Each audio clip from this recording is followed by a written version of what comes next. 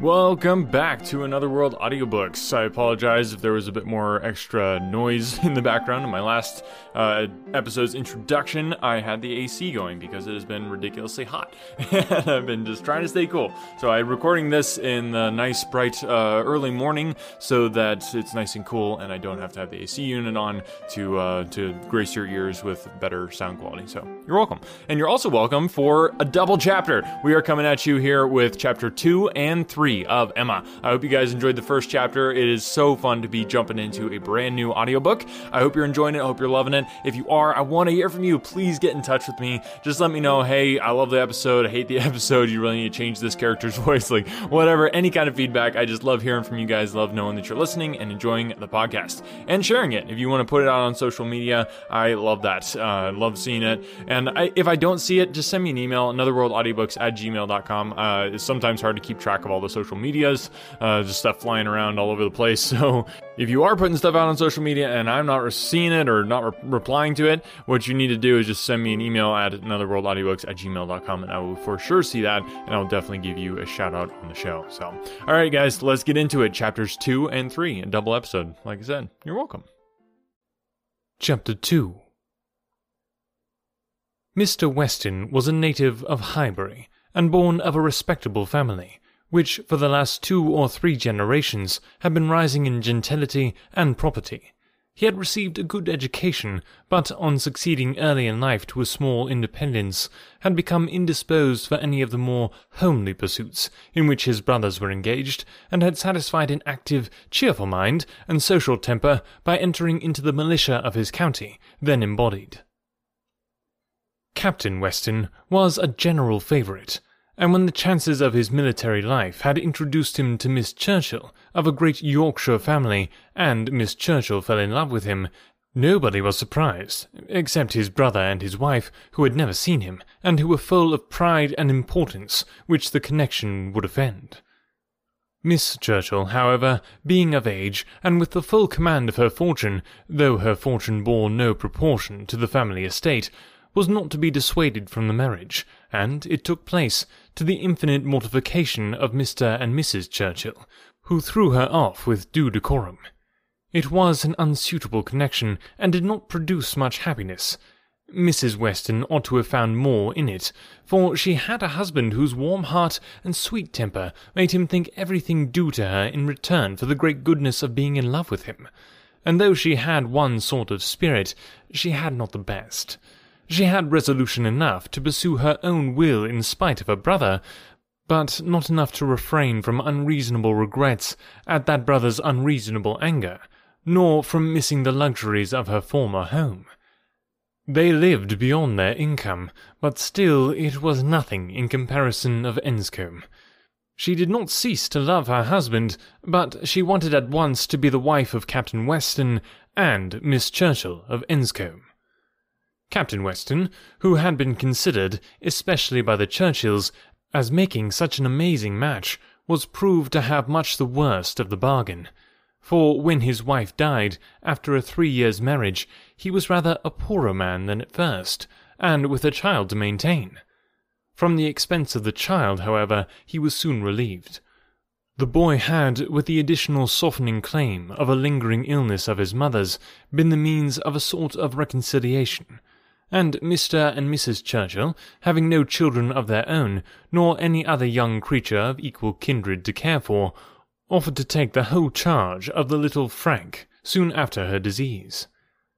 Some scruples and some reluctance the widower father may be supposed to have felt, but as they were overcome by other considerations, the child was given up to the care and the wealth of the Churchills, and he had only his own comfort to seek, and his own situation to improve as he could. A complete change of life became desirable. He quitted the militia, and engaged in trade, having brothers already established in a good way in London, which afforded him a favourable opening. It was a concern which brought just employment enough. He had still a small house in Highbury, where most of his leisure days were spent, and between useful occupation and the pleasures of society, the next 18 or 20 years of his life passed cheerfully away. He had by that time realized an easy competence, enough to secure the purchase of a little estate adjoining Highbury, which he had always longed for, enough to marry a woman as portionless even as Miss Taylor, and to live according to the wishes of his own friendly and social disposition. It was now some time since Miss Taylor had begun to influence his schemes, but as it was not the tyrannic influence of youth on youth, it had not shaken his determination of never settling till he could purchase Randalls, and the sale of Randalls was long looked forward to. But he had gone steadily on with these objects in view till they were accomplished. He had made his fortune, bought his house, and obtained his wife, and was beginning a new period of existence, with every probability of greater happiness than in any yet passed through. He had never been an unhappy man. His own temper had secured him from that, even in his first marriage. But his second must show him how delightful a well-judging and truly amiable woman could be, and must give him the pleasantest proof of its being a great deal better to choose than to be chosen, to excite gratitude than to feel it. He had only himself to please in his choice. His fortune was his own. For as to Frank, it was more than being tacitly brought up as his uncle's heir. It had become so avowed an adoption as to have him assume the name of Churchill on coming of age. It was most unlikely, therefore, that he should ever want his father's assistance. His father had no apprehension of it. The aunt was a capricious woman, and governed her husband entirely.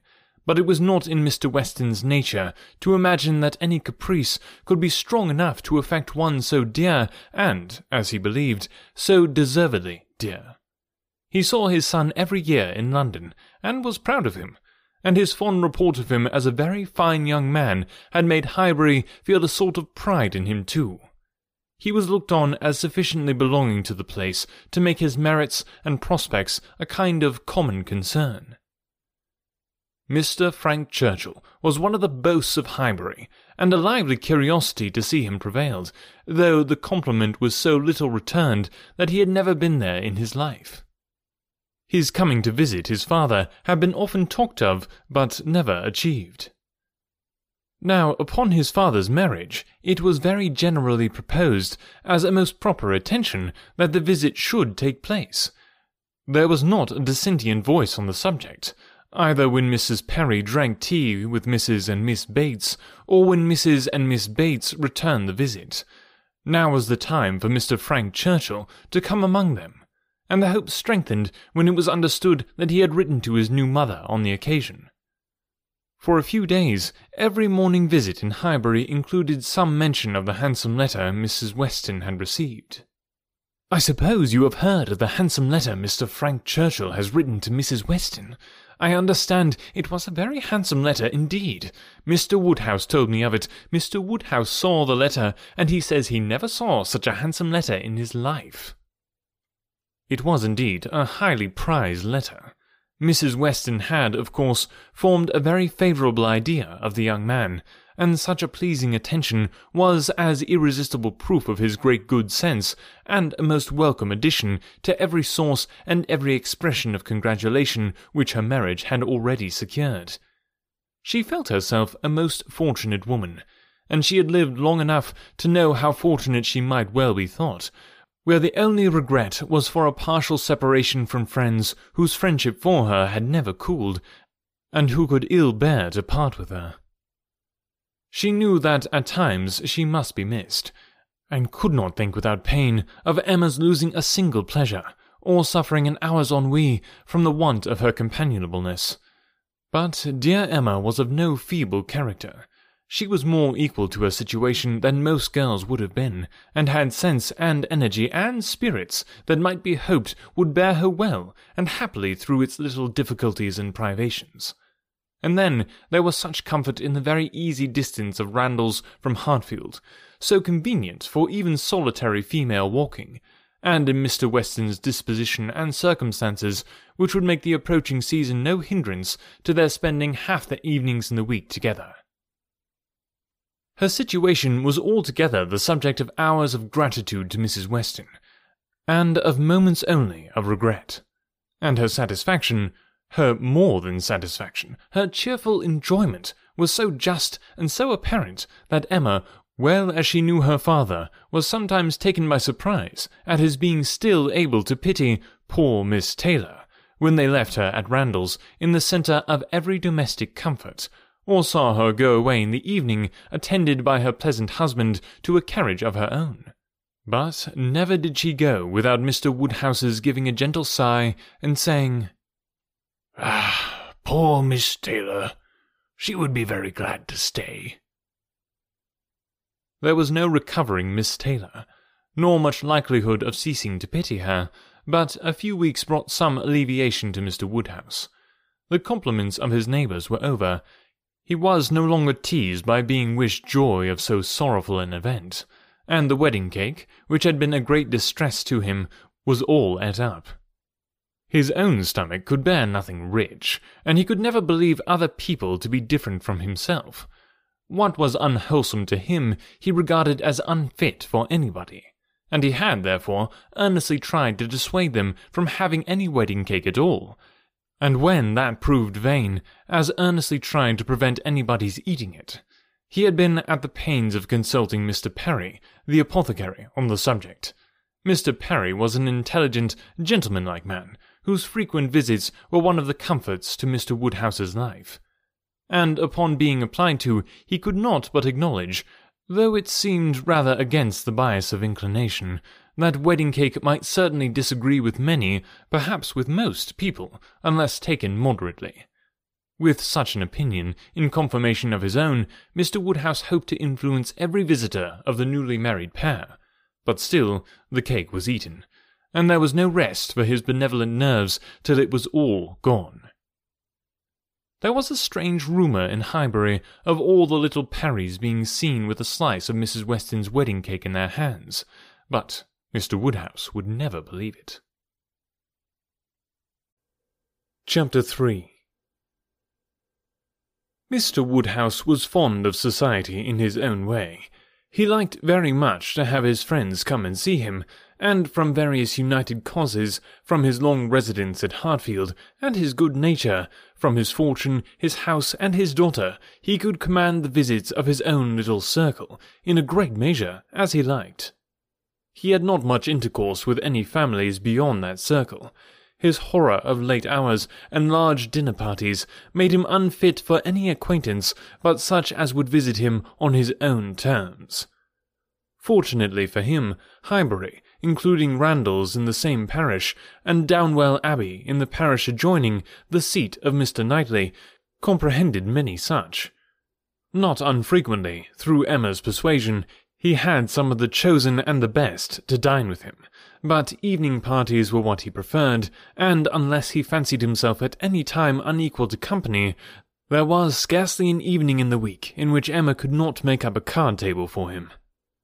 Real long-standing regard brought the Westons and Mr. Knightley, and by Mr. Elton, a young man living alone without liking it, the privilege of exchanging any vacant evening of his own blank solitude for the elegancies and society of Mr. Woodhouse's drawing-room, and the smiles of his lovely daughter, was in no danger of being thrown away. After these came a second set, among the most come-at-able of whom were Mrs. and Miss Bates, and Mrs. Goddard, three ladies almost always at the service of an invitation from Hartfield, and who were fetched and carried home so often that Mr. Woodhouse thought it no hardship for either James or the horses. Had it taken place only once a year, it would have been a grievance. Mrs. Bates, the widow of a former vicar of Highbury, was a very old lady, almost past everything but tea and quadrille. She lived with her single daughter in a very small way, and was considered with all the regard and respect which a harmless old lady under such untoward circumstances can excite. Her daughter enjoyed a most uncommon degree of popularity for a woman neither young, handsome, rich, nor married.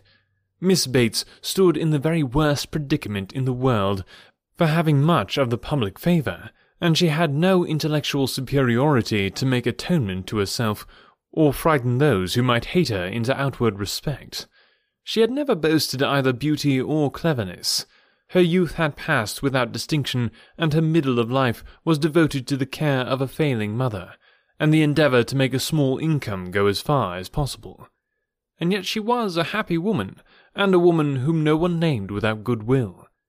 It was her own universal goodwill and contented temper which worked such wonders.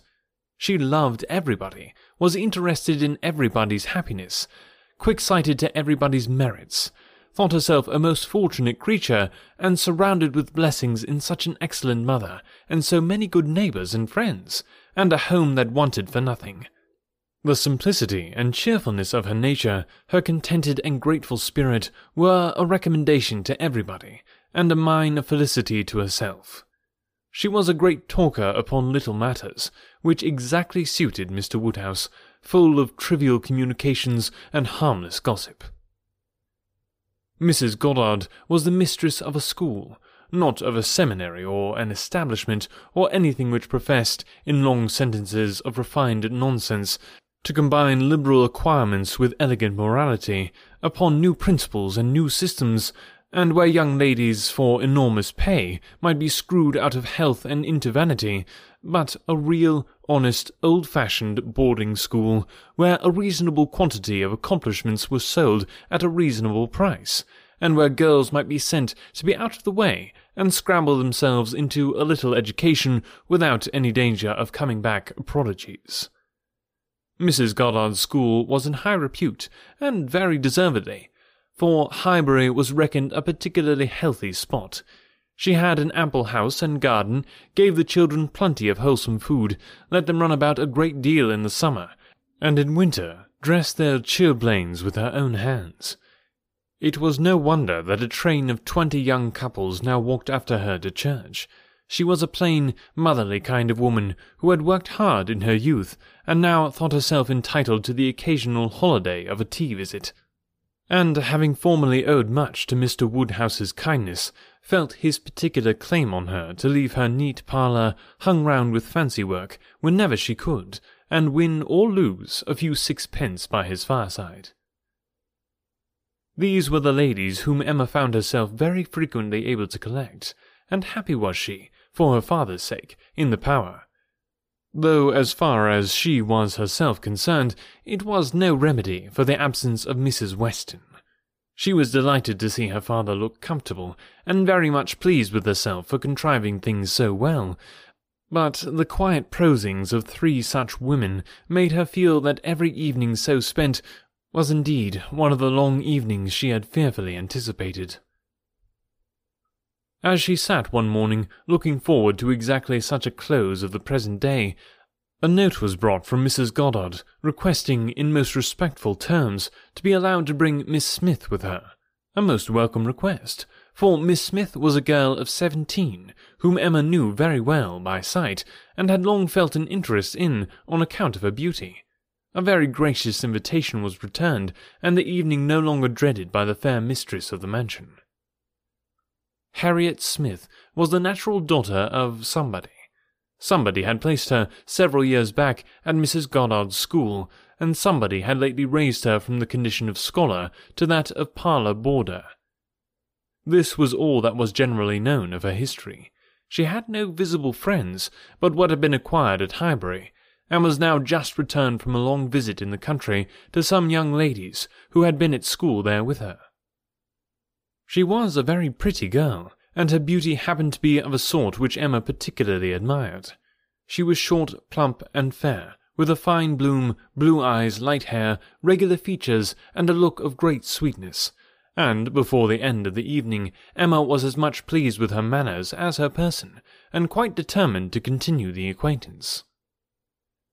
She was not struck by anything remarkably clever in Miss Smith's conversation, but she found her altogether very engaging, not inconveniently shy nor unwilling to talk, and yet so far from pushing, showing so proper and becoming a deference, seeming so pleasantly grateful for being admitted to Hartfield, and so artlessly impressed by the appearance of everything in so superior a style to that which she had been used to, that she must have good sense, and deserve encouragement. Encouragement should be given. Those soft blue eyes and all those natural graces should not be wasted on the inferior society of Highbury and its connections. The acquaintance she had already formed were unworthy of her. The friends from whom she had just parted, though very good sort of people, must be doing her harm.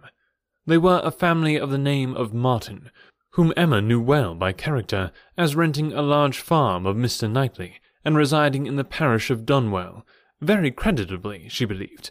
She knew Mr. Knightley thought highly of them, but they must be coarse and unpolished, and very unfit to be the inmates of a girl who wanted only a little more knowledge and elegance to be quite perfect. She would notice her, she would improve her, and she would detach her from her bad acquaintance and introduce her into good society. She would form her opinions and her manners. It would be an interesting and certainly a very kind undertaking, highly becoming her own situation in life, her leisure and powers. She was so busy in admiring those soft blue eyes, in talking and listening and forming all these schemes in the in-betweens, that the evening flew away at a very unusual rate. And the supper table, which always closed such parties, and for which she had been used to sit and watch the due time, was all set out and ready, and moved forwards to the fire, before she was aware. With an alacrity beyond the common impulse of a spirit which yet was never indifferent to the credit of doing everything well and attentively, with the real goodwill of a mind delighted with its own ideas, did she then do all the honours of the meal, and help and recommend the minced chicken and scalloped oysters with an urgency which she knew would be acceptable to the early hours and civil scruples of their guests. Upon such occasions, poor Mr. Woodhouse's feelings were in sad warfare. He loved to have the cloth laid, because it had been the fashion of his youth, but his conviction of suppers being very unwholesome made him rather sorry to see anything put on it, and while his hospitality would have welcomed his visitors to everything, his care for their health made him grieve that they would eat. Such another small basin of thin gruel as his own was all that he could, with thorough self-approbation, recommend, though he might constrain himself, while the ladies were comfortably clearing the nicer things, to say, "Mrs. Bates, let me propose your venturing on one of these eggs. An egg boiled very soft is not unwholesome. Cyril understands boiling an egg better than anybody. I would not recommend an egg boiled by anybody else. But you do not need to be afraid. These are very small, you see. One of our small eggs will not hurt you. Miss Bates, let Emma help you to a little bit of tart, a very little bit. Ours are all apple tarts. You need not be afraid of unwholesome preserves here. I do not advise the custard. Mrs. Goddard, what say you to half a glass of wine, a small half-glass, put into a tumbler of water? I do not think it could disagree with you." Emma allowed her father to talk, but supplied her visitors in a much more satisfactory style, and on the present evening had particular pleasure in sending them away happy. The happiness of Miss Smith was quite equal to her intentions. Miss Woodhouse was so great a personage in Highbury that the prospect of the introduction had given as much panic as pleasure. But the humble, grateful little girl went off with highly gratified feelings, delighted with the affability with which Miss Woodhouse had treated her all the evening, and actually shaken hands with her at last. Alright, thank you guys so much for listening. Have you checked out the website? If you haven't been to anotherworldaudiobooks.com, you might have missed out on the fact that I give away a free audiobook off the website. So you can go to anotherworldaudiobooks.com and get a full free audiobook, just boom, right there for free, just for going and visiting the website. So go check that out, anotherworldaudiobooks.com. Tell your friends about it. I mean, I'm giving away a free audiobook, so I'd say it's a very kind thing to do to your friends, to direct them in that direction, right? Get them listening to the podcast, get them some free audiobooks as well. That's what it is all about. All right, guys, we will catch you next week here with another chapter of Emma. Thanks for listening. Talk to you soon. Another day is here, and you're ready for it. What to wear? Check. Breakfast, lunch, and dinner? Check. Planning for what's next and how to save for it? That's where Bank of America can help. For your financial to-dos, Bank of America has experts ready to help get you closer to your goals. Get started at one of our local financial centers or 24/7 in our mobile banking app. Find a location near you at bankofamerica.com/talktous. What would you like the power to do? Mobile banking requires downloading the app and is only available for select devices. Message and data rates may apply. Bank of America NA, member FDIC.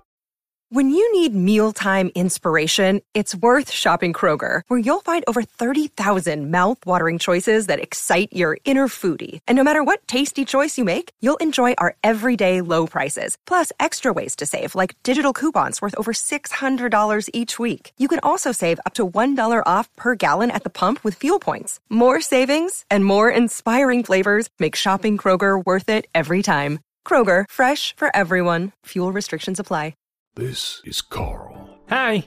Carl needs a website for his business. I sell the world's finest flavored toothpicks. But sadly for Carl, he doesn't know all the techie, complicated website stuff, so he's just out of luck, and his business is doomed to fail in this digital age of... Actually, I got my website set up super fast and easy with Invicta.services.